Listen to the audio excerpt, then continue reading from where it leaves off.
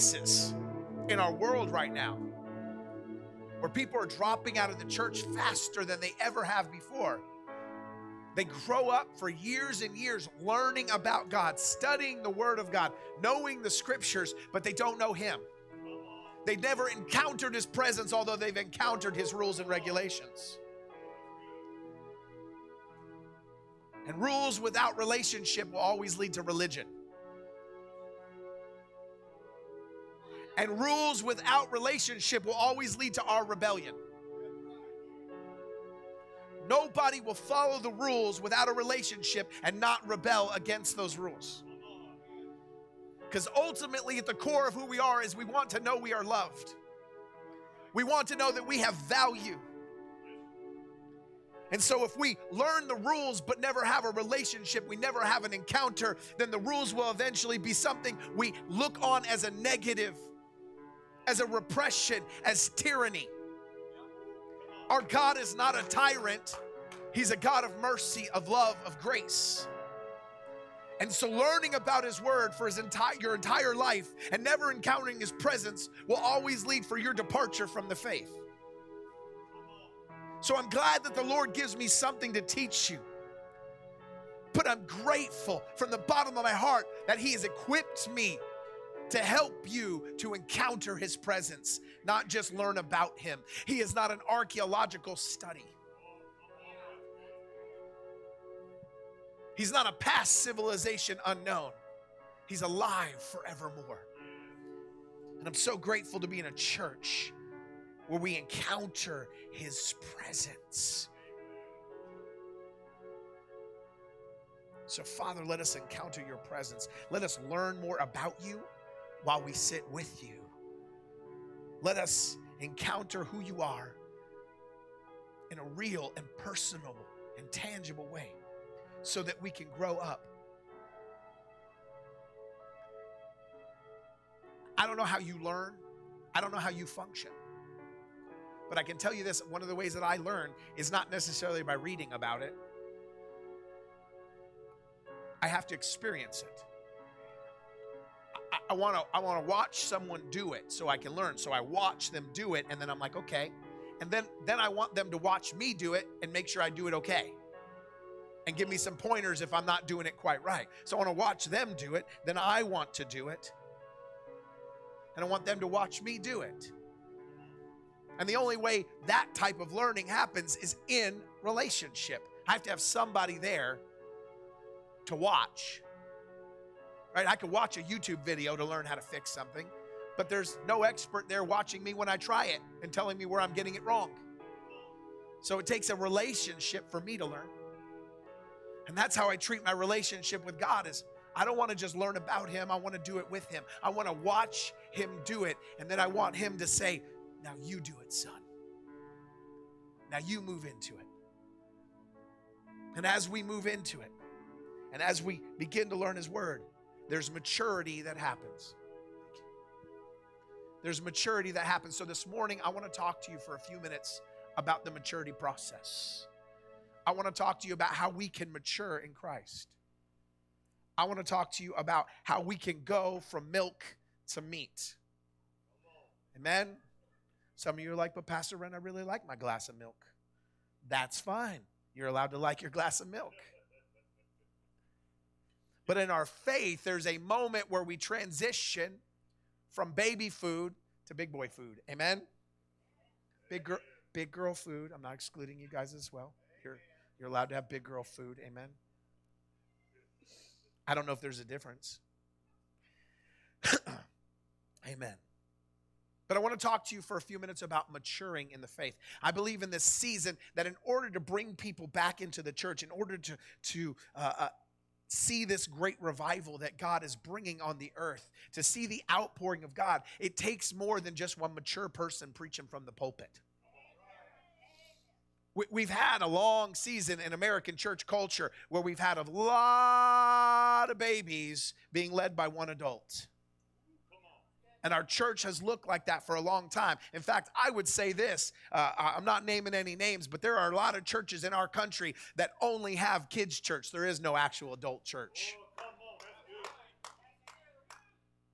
We spend a lot of time dealing with babies and never getting them to the meat. And so, hey, there is a place for that, man. I thank the Lord that we have churches that are baby driven, that go out there and get the young, that get the immature, that get the ones that don't know anything about God and bring them to a place of faith. I'm so grateful that we have places that go out and get the harvest. We want to be one of those too. But I am so thankful that there are also churches that can take those that are on the meat and teach them how to eat. It's so important that we have both, and we can't be skewed to one or the other. We can't. We have to appreciate those that are bringing in the babies and helping teach them the basics of faith. And we have to appreciate those that are teaching how to rise up. We are called and equipped our church. We want to reach the babies. I try to explain everything as simple as I can. And when I explain something complicated, I'm always trying to teach you the simple side of it so that even the babies can receive that. Even the new ones that don't know the word like others do can still receive from it. But I want to give you something of substance as well. And so it's very important in our faith that while we start as babies, okay, all of us started as babies. It took me 3 weeks to get saved. You know that? When I went to church for the first time, I heard the word of God, and it was like a bomb exploded in my chest. I remember sitting there in that auditorium, and the man was preaching, and my mom had to trick me to come to church. Well, kind of. She had to bribe me. Okay, I was new to Oklahoma. I'm a Jew. I don't go to church. We go to synagogue. We don't do Jesus. No. Okay, no Jesus. But she told me, she goes, you're new in Oklahoma. You don't have any friends, and there's cute girls at church. I was like, well, I could go to church. So she wasn't lying to me. There was cute girls there, but I went because I wanted to meet some people, and she said there was cute girls. So I'm a 16-year-old teenager, right? So I get there, and the man of God begins to preach. And as he preaches, something comes alive in me. I realize as I'm sitting there, I'm finally hearing the truth for the first time in my whole life. This is what's true. Everything inside of my heart, inside of my spirit, understood that what I was listening to was the truth. And that everything else I'd ever heard had no value in it anymore. And my mother looked over at me and she said, hey, I'm starting to feel a little sick. Do you want to go ahead and go? 16 years old, first time in church. And I said, no, I want to hear what this man has to say. And so he stood there and he said something to me that changed my life in that moment. He said this. I think he was talking directly to me. I think I was set up, to be honest with you. I think my mom said, my unsaved son has come and get him, okay? That does happen in church, okay? That does happen. All right, so I was set up. But he said this to me, and it resonated with my spirit. He said this to me, if God is not your father, then Satan is, and you need to pick who you want your daddy to be. And it hit me so hard in my heart. I didn't know that much about God, and what I thought about God was he was a mean God with a magnifying glass. But I knew Satan was much worse. See, I hadn't been exposed to the dark side of things growing up. I grew up in Wiccan. I grew up messing around with Ouija boards and other dark things. I have nightmare stories to tell you. I won't tell you. So I knew that there was evil. I was sure of one thing. There is demonic activity in the world. There is evil. There is a Satan. There is such evil in the world that somebody wants to kill you just for the pure pleasure of it. And see, a lot of people will use that as an excuse not to believe in God. They'll use that as an excuse to stay immature and ignorant to the truth about God. But the reality is this: because there is evil, there must be a God. There must be a counterpart to it. Because there is light, there must be darkness. Because there is darkness, there must be light. Because there is cold, there must be heat. Because there is heat, there must be cold. Do you understand that everything in our world has a counterpart? And so I had stared into the face of evil, and I knew there must be a God. And this man says I need to pick a dad, and I don't want the evil one to be it. And so I knew at that moment that I needed to surrender to God. But the maturing process was hard. I was scared of that process. In fact, that very morning, I had made a decision that I wanted to serve Jesus, that I wanted to live for him. But it took me 3 weeks to actually make the confession, because at that church, you had to walk to the front in front of everyone. And remember, there was cute girls. I didn't want them to think I was a heathen. So I was terrified that they would judge me. And so it took me 3 weeks to come up to the front. And I'm so grateful that we have churches that go after those. I'm so grateful for those, but we have to have both. We have to have going after the lost, and we have to have maturing the body of Christ. We have to grow in our faith to an exponential portion because we need more shepherds in the world. We need more evangelists in the world. We need more people that will come alive, find their calling, and be equipped to walk in it than we ever have before. We talk about a 1 billion soul harvest, but you know what a 1 billion soul harvest needs? 1 million workers. You don't bring in 1 billion souls. I know, Pastor Ren, you're just going to get a TV deal, and they're going to broadcast you in every nation to billions of people, and you'll just do it yourself with one message. That is not how it works. If it's to be, it's up to me. That there is a specific role that God has called you to. There is a specific place that God has called you to. There are specific giftings that God has given you that you need to fulfill in order to see the movement that's in the body fulfilled. Do you know what corporate words are? Corporate words are words for the whole body, for all of the church. We're walking into 2022, and see, everyone looks to the prophets like me and several of the others to say something about what's going to happen in the coming year. What does 22 look like, Pastor Brad? Prophesy into it. You know, we're checking to see what Chris Reed says and Manuel Johnson and all the prophetic voices we might watch or listen to, right? And checking whoever your favorite one is, right? And listening to it and say, what do they say that is coming this year? And we want to listen to those words, but what those words are is an overall theme and mandate, a covering over the church that encompasses your calling, your peace, your peace, your peace. And when all of us do our piece, we get a whole picture of a puzzle. But it's not really the most frustrating thing in the world. Tell me this is wrong. I don't like to do puzzles. That's not my thing, but Rachel likes to do puzzles, okay? We either have dinner at the table or there's a puzzle. That's kind of how it works in our house. And they like to do puzzles. And it's fine. It's fine. I'm not a huge puzzle person, but I'll sit down and do some a little bit, but I can't sit there for hours. And some of you might be puzzle people. That's awesome. It's okay. But she'll do all these puzzles. And the one thing that drives me absolutely bonkers, okay, I refuse to buy a puzzle from a garage sale ever. It is just not on the table, okay? Because you know what happens. Y'all know what happens. You have faith, you have hope, and then it's dashed.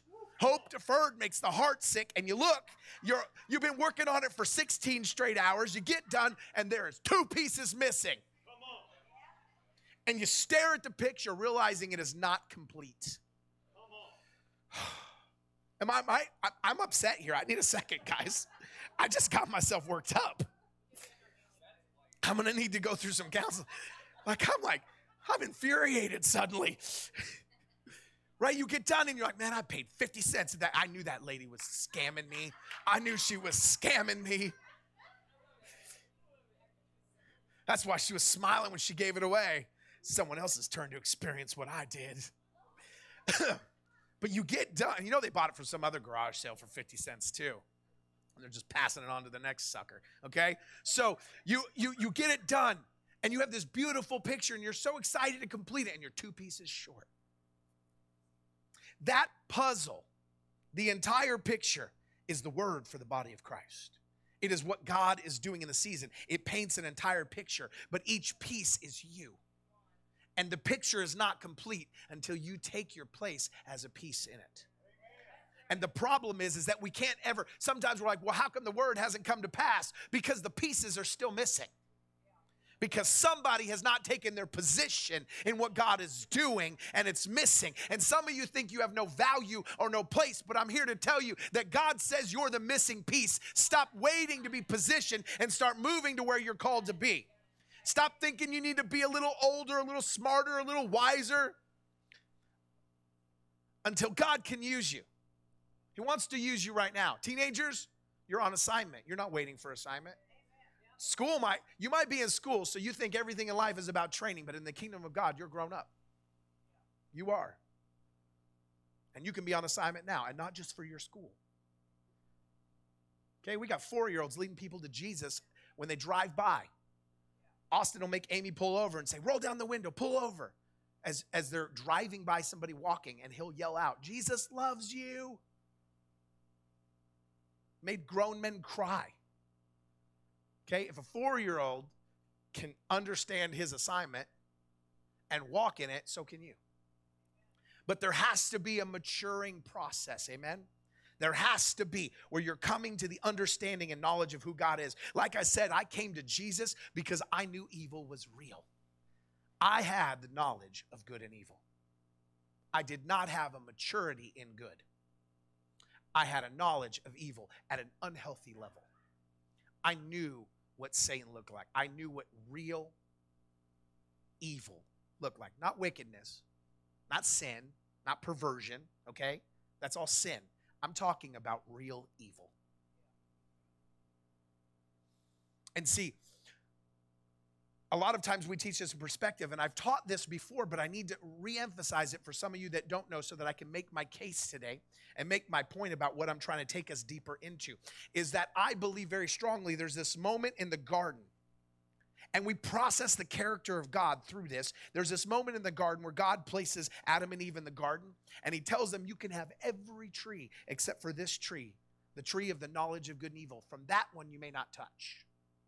And we look at this and we're like, man, this God takes these baby people that have just been formed and, hey, doesn't have any experience in the world, and he sets them in this beautiful place, and he points to the very center. There's a tree, and they're not allowed to touch it, and it looks good. The Word of God says that when Eve looked on it, it said it was good. She saw that its fruit was good, and it was pleasing. And so she wanted to eat of it. And someone would say, well, that's really mean of God to place it. At least put it on the top of a hill where you had to make a decision to climb. You know, you get halfway up and you go, man, we're not even supposed to eat this. I'm tired. I'm going back. At least you got a fighting chance to think through it as you're climbing, right? No, he sits it right in the middle of the garden, gives them access to it. Why would God tempt them beyond what they could handle? Doesn't the Word of God tell us that God will not tempt us beyond what we are able to handle? But he will always provide a way of escape. So why would God place this thing we're not allowed to touch right there so easily accessible?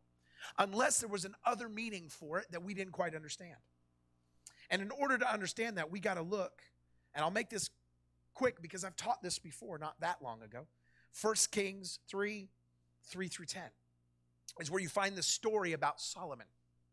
Solomon honored God in everything that he did. And it says in verse 3, and Solomon loved the Lord, walking in the statutes of his father David, except that he sacrificed and burnt incense at the high places. Now the king went to Gibeon to sacrifice there, for that was the great high place. Solomon offered 1,000 burnt offerings on that altar. And Gibeon, the Lord appeared to Solomon in a dream by night. And God said, ask, what shall I give you? And Solomon said, you have shown great mercy to your servant David and my father, because he walked before you in truth, in righteousness, and uprightness of heart with you. You have continued this great kindness for him, and you have given him a son to sit on his throne. And it is this day. Now, O Lord my God, you have made your servant king instead of my father David, but I am a little child. Say little child. And I do not know how to go out or come in.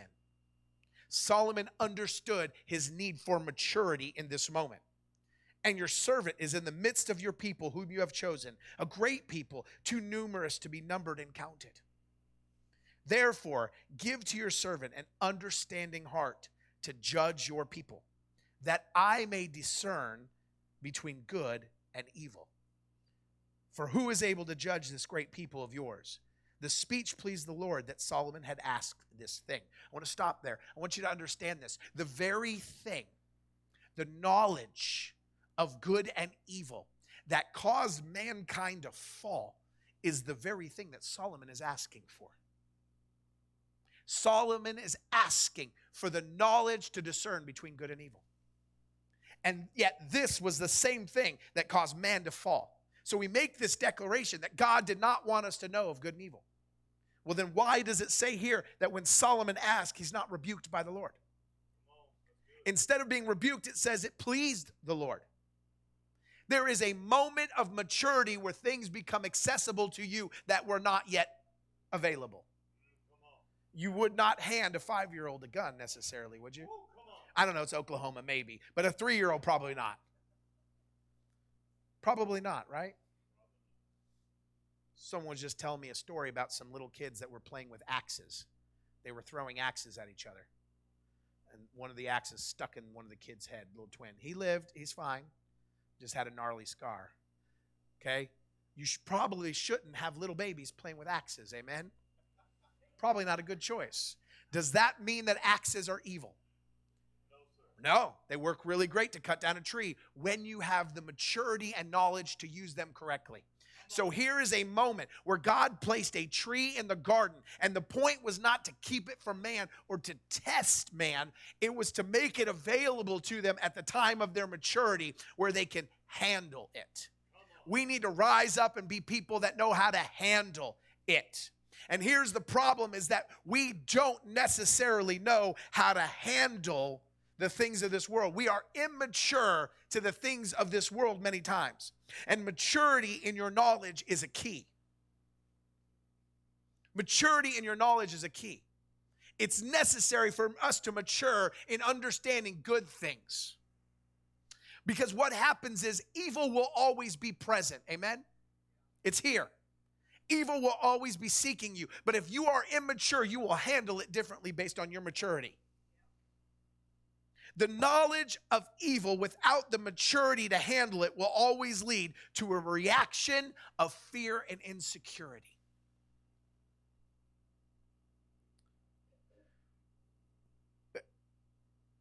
A trained soldier is not as afraid of evil as a young child. A trained warrior might even see evil and say, it's go time. I've met a lot of skilled fighters and skilled soldiers that when evil confronts itself, it's like party time for them. In fact, many soldiers, when they come home from war, one of the hardest parts of getting back into society is recognizing there's nothing to fight and trying to adjust to being trained to fight evil and not having any in front of you, and processing your identity of your value through that, of going back to normal things like paying bills and buying groceries, when you're used to looking at your left and right and taking out evil. Okay, so there are trained people, but I can tell you this, is that the more trained you are, the more mature you are to handle evil, the less likely you are to be insecure or in fear. And so immaturity will always lead to your insecurity. Because what happens is that when the enemy comes after you, it will always make you insecure. Let me give you a simple example. If you are immature in your faith, if you are immature in yourself, if you are not grounded in who God has made you to be, if you do not have a mature understanding of your identity in Christ, then when someone comes against you, you will always feel insecure. They don't like me. I can tell you this as a pastor. No immature pastor can survive the ministry. I'm just going to tell you this. Okay? It is a job where you get very little thanks, but you get a lot of criticism. Okay? It is a job where people want you to go to lunch with them, hang out with them, pray with them, show up at their funerals, show up at the hospital, pray every time they got a sick auntie or uncle. They're calling you, they're messaging you. But then the second they no longer have use for you, they bounce and never speak to you again. That's the truth. You are a commodity and a product to most people. And I recognize that. Why? Because I'm mature. But if I was immature, those things would hurt my feelings. And I have feelings, don't get me wrong, they hurt my feelings, just not as long as other people. Okay? I recognize what's happening. But if that was the case, I would be walking around all the time insecure that people don't like me. Oh, well, if I don't say the right thing, they won't come back. There's an insecurity that builds up, or a fear of people when you don't know how to properly process the good in life. The knowledge of good is the knowledge of your identity in Christ. Understanding who He is and who I am and how my puzzle piece fits in the bigger picture. And when you're secure in that, you can't be insecure in the enemy. And I can't fear the enemy. My maturity will lead directly to my level of fear in life. When you know that they hate you, you will fear them or be hurt by them. Maturity is the ability to be persecuted and still rejoice. To be persecuted and then turn the other cheek. To be persecuted and still love.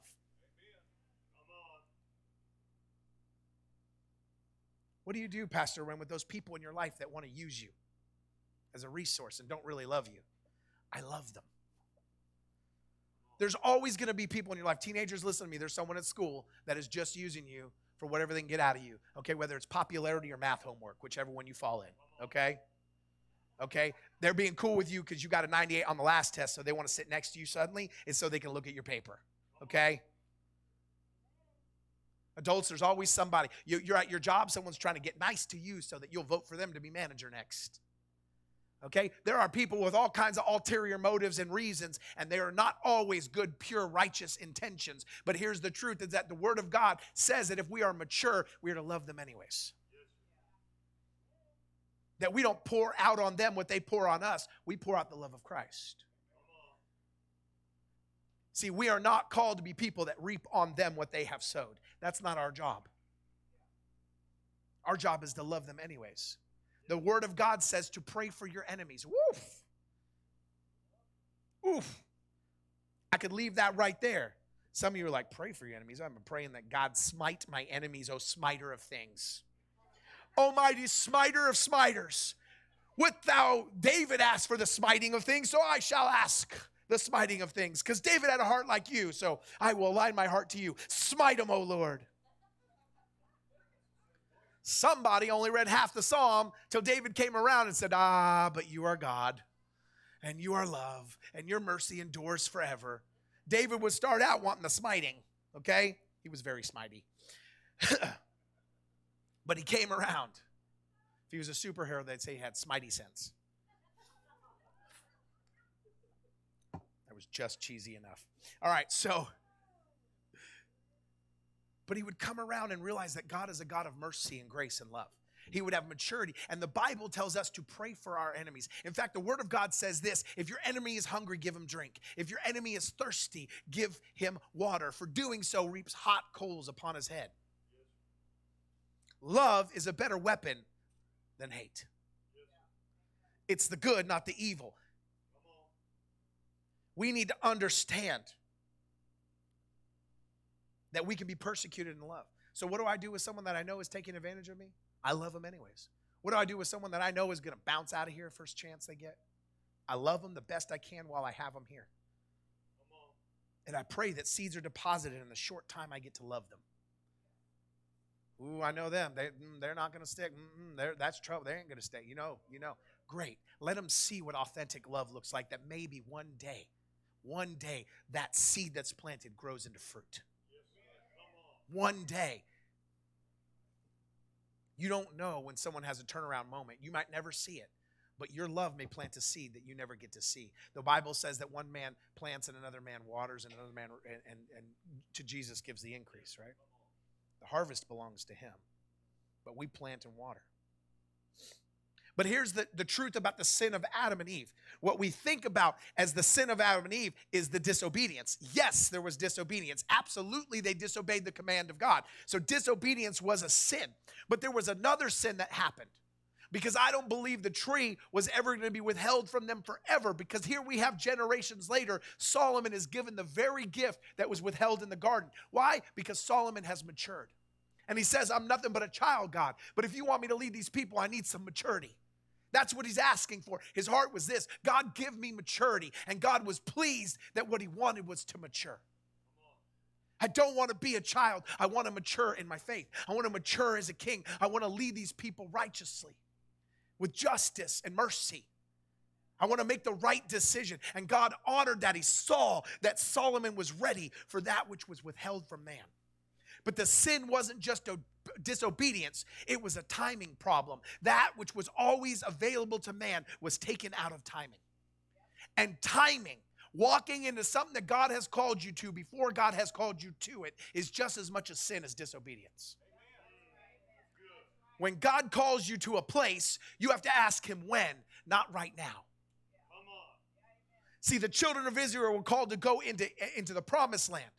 And God came to Moses and said, I can send you now, and you can have the land I promised you, but you go without my presence.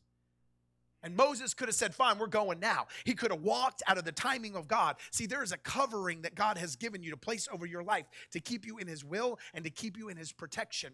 And walking out of his timing means walking out of his covering. And so we have to stay under his covering. And so Moses responded, God, why would we go without you? Without you, what would separate us from the rest of the nations? We are a peculiar people because of you. So he understood that the real treasure was God, not the land. The real promise was his presence, not the place. And so walking, the sin wasn't just a disobedience, it was a timing issue. Taking something God has for you before its season will always lead to bitter fruit. What was being prepared to bless you will just stress you when you haven't been prepared to carry the weight of it. Some of you need to understand that. God has prepared something to bless you, and you take it early. All it does is end up putting undue stress on you. Some of you are like, the Lord has called me to be an entrepreneur, and I'm going to have a big business and make millions of dollars. Amen. Come on, do it. Let's go. Now, how many of you guys, you say, I feel like the Lord has called me to be an entrepreneur, and I believe he's going to bless my business, right? Did any of you go out and buy a mansion today? What would a mansion do to you right now before you have seen the blessing of the business? It bankrupt you. It definitely stress you out. How am I going to pay this $15,000 mortgage? I don't know what I'm going to do about money next week. God called you to that mansion, but you took it a little early. And now all it's doing is putting stress on you instead of bless. It's not a blessing when you walk in it before your timing. It's a stressor. You understand that? Well, Lord's going to grow this church. FFC is going to grow. Everyone keeps saying it's going to grow, but we didn't go get a building to seat 5,000, did we? Why? Well, you didn't have enough faith, Pastor Ed. No, I understand maturing and moving where God has called you in the timing he's called you to it. I hope that makes sense. You have to wait on the Lord's timing. Maturity is knowing that God has something for you and being willing to wait until it's its right time. And saying, God, when you say go, I'll go. I'll wait here. I'll see it. Oh, man, I hate that. Guys, I have no patience. God does not reveal to me the plans from 5 years from now. I got a prophetic word a couple of years ago, and she was like, I see the Lord elevating your ministry, but it's going to take 2 years. And I'm like, you take that back right now. You got the 2 right, but it's really 2 weeks, 2 months maybe. 2 years, I don't receive it. Nah. But she was exactly right, but I was so frustrated. I don't want to wait 2 years for that word. Why'd you even tell it to me? Now for 2 years, it's not going to happen this year. I'm so frustrated. But I didn't try to make the word come to pass then. I waited its 2 years. Even though I didn't like the waiting, I understood that God had a reason and that it was coming in its season, that I needed to mature through some things to be able to handle what God was about to release on me. Too many people are getting listen to me, young people, you need to understand that, all right? Every young person, 15 years old, 16 years old, 22, thinks they're an influencer. They all want to be an influencer. What the heck do you know about influencing anybody? Get some wisdom so that you know what you're influencing. You want to influence fashion? Go for it. That's perfectly fine. But don't sit there and give someone some marital advice when you've never walked through marriage for a season. I'm not picking on you. I'm just saying we live in a world where at the beginning ages, we want fame, and so we think the fame, it comes with influence. Because we're popular, we know what we're talking about. And the reality is God wants us to mature. Some of you older people, I'm telling you right now, you're worse than them. Okay? You got a job and you got stuck. You've never grown one day in your life. You got stuck a long time ago. In fact, all you've done is decelerate, not accelerate. All you've done is fall behind. You don't even know how to use your device no more. Okay? Because you did not keep up. You did not mature with what was happening. And so there has to be a maturing process in the body of Christ. You have to mature into what God is doing right now. Just using that as example. Some of you are like, oh, so what? I don't know how to use my phone. I don't need that phone. That's fine. Don't get mad at me. I'm just saying that in the body of Christ, that's not acceptable excuse. If God is doing a new thing, you better know how to do that new thing. If God is pouring out new wine, you better know what it tastes like. You better not be found being an old wineskin when new wine comes, because you're going to burst. You can't handle it because you have not matured into it. Maturity, listen to me here. I'm going to tell you what maturity means, because you can handle the acts of the enemy. Maturity means that evil has no access to you. Why? Because what you bless has no power to curse you. A mature believer knows how to bless those that curse them. We don't want them cursed. We want them blessed. We want them to recognize that Jesus loves them just as much and have a turnaround in their thought process.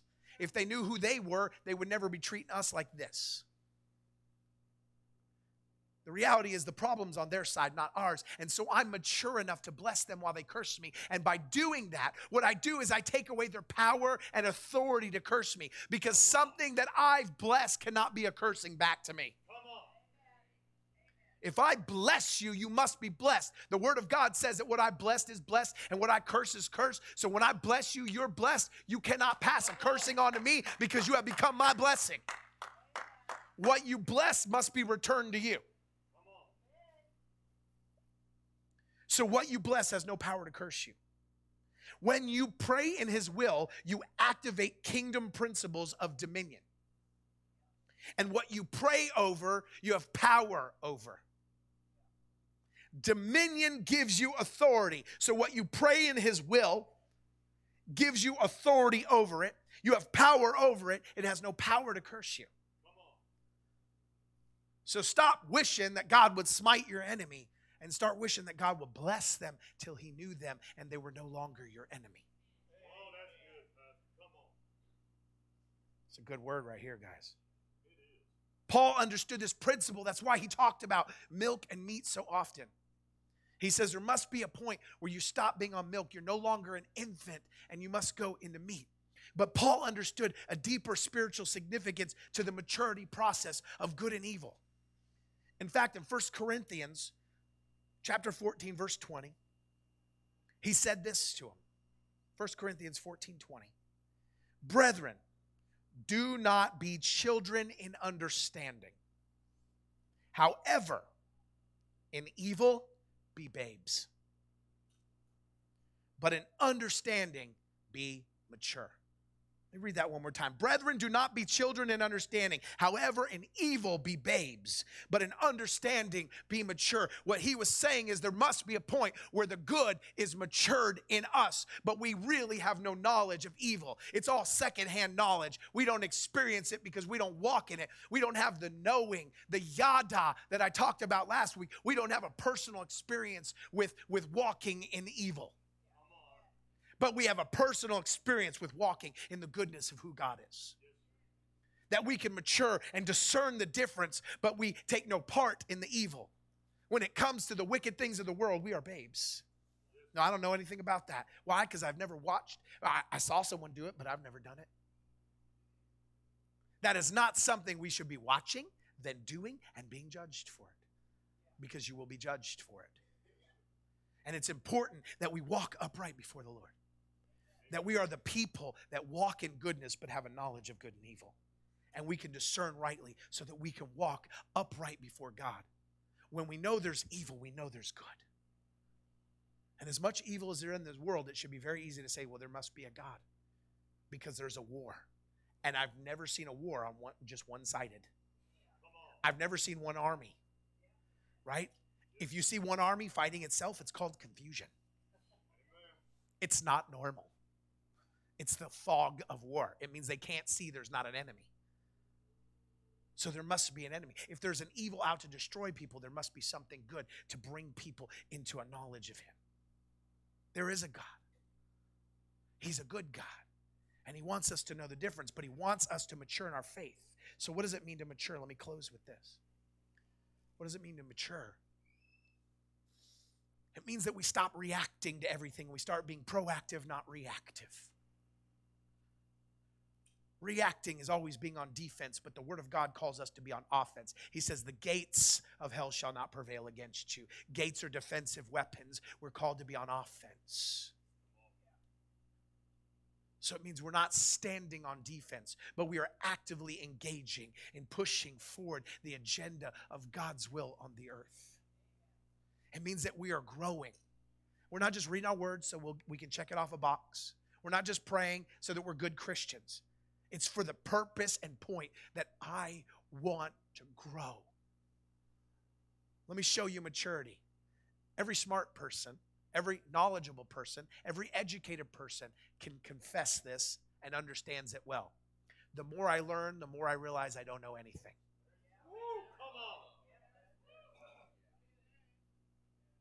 The more I think I understand about the Word of God, I read something else that challenges me. And I'm like, man, God, there's so much more to you. And so the first sign of maturity is understanding I'm not there yet. And I don't read my word so I can be a good Christian. I don't pray so I can be a good Christian. I read it so I can have an intimate understanding of who He is and mature in my walk so that I can be a light. The second part of maturity is I don't go at it alone. One, I come alongside my brothers and sisters and stand in agreement with me. I don't try to walk this thing out all by myself. I'm not an island unto myself. And not only that, but not only do I not walk it alone, but I don't lead it alone. I'm always taking somebody with me. But Pastor Ren, I don't know everything. Neither do I. All I can do is take one step and then tell you where the step I took is. If we were walking through a landmine together, I would take a step and I'd say, now put your feet in my footprint. My footprint is safe. I don't know about the left and the right. I don't know where every landmine is. I don't know where every place to step is. But when I take a step, if I make it a little further, then you take a step where I stepped. So all I can do is give you one piece of advice at a time, and I will take you along. I'm not going to have you run ahead of me. Maturity is stay right behind me. And as I take a step, you take a step. Someone asked me that, and they said, I said, you just teach them what you know. How do you overcome anxiety, Pastor Ren? I don't know. I just know that when I feel a little anxious, sometimes I play some Christian music. That seems to help me. Try that. Is that how you beat anxiety forever? No, I don't know that yet. We can learn, but I don't know that today. I'm not saying I don't. I'm giving you an example. I don't know that. But I know that when I play some music and I put some calming music on, that makes me less anxious. So take a step. Just step into my footprint. Try that. And then if I learn something else, I'll teach that to you too. There's no reason that all of us can't begin to disciple somebody with the little bit or the great bit we know. Amen? We need to walk as mature believers, that every time we level up a little bit, we take someone along with us. Don't leave anybody behind. Don't allow anybody to be overcome by the darkness. And don't accept the lie that God is withholding anything from you. He didn't withhold the tree. He's not withholding His love. He's not withholding His mercy. He's not withholding you from the plan. He didn't make you and mistake you. He didn't label you and say you were just an error and I got no place for you. You belong in the puzzle. You belong in the picture. And if we're going to see the greatest harvest of souls ever, then we need you to take your place as a piece. That's what needs to happen. And the year 22, I know everyone's like, well, what are you going to say about this year? This is a year where God is about to roar. I believe His mouth is going to open wider than ever. He's going to begin to roar. We're going to begin to see that battle line begin to move. We're going to begin to see things happen and accelerate in the supernatural. We're going to begin to see harvests that we've never seen in our life. You think the sign and wonder of the smoke around this building is something special? We're going to see more. We're going to see more. We're going to see supernatural signs and wonders that the world doesn't even ready for. They're going to call us crazy. They're going to call us kooks. They're going to say we're fabricating it. They're going to check the duct system to see if we're moving it in. But God's going to do it anyways. And I'm going to be mature enough that when they come and criticize, I can tell them, why don't you come investigate for yourself? I'll take the criticism as long as you show up. Because when you get in the presence of God, when Jesus shows up, everything changes. So criticize me, write news stories, make fake posts, call me a false prophet, do whatever you want, but show up and argue it with me to face. Maturity is, I'm ready for the criticism. You know why God won't make you an influencer yet? Why he won't make your voice heard around the world?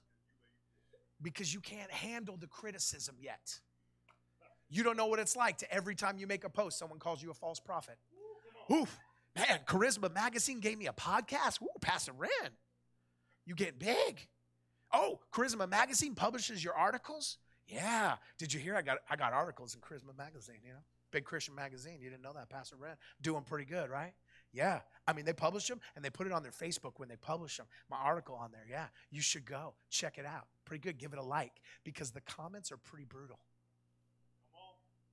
You think that's bragging rights until you go on Charisma Magazine's Facebook page and read the comments under my article.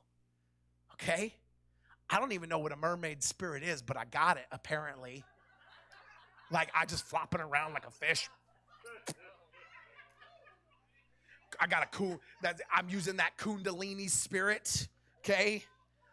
I'm like, where y'all get these spirits from? I'm like flipping through my word. I'm like, Kundalini. I don't know, but there's a mermaid spirit. Maybe that's why Peter and the boat wouldn't go further in the Sea of Galilee. Maybe there were some mermaids holding on to the boat. I don't see it anywhere. I don't see it. Where did I get this? But I got one. You realize that demons are nothing more than disobedient angels, right? They walk in the power and authority that angels do. The problem is that they don't walk in assignment. Okay, they don't walk with any equipping of heaven. They don't have the tools or the armor of heaven, but they have all of the giftings they were created with as angels. Okay, so if there's a mermaid spirit, there's a counterpart angel, and he's just up there going, I love you, come swimming. Like, what is this? No. Pastor Ren, this morning I saw some angels, and there were some guardian warrior angels ready to fight for the church. And over there in the corner, there was a mermaid angel.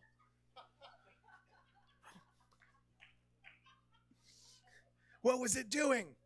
It was saying it's time to stop being a fish out of water and flood the nations.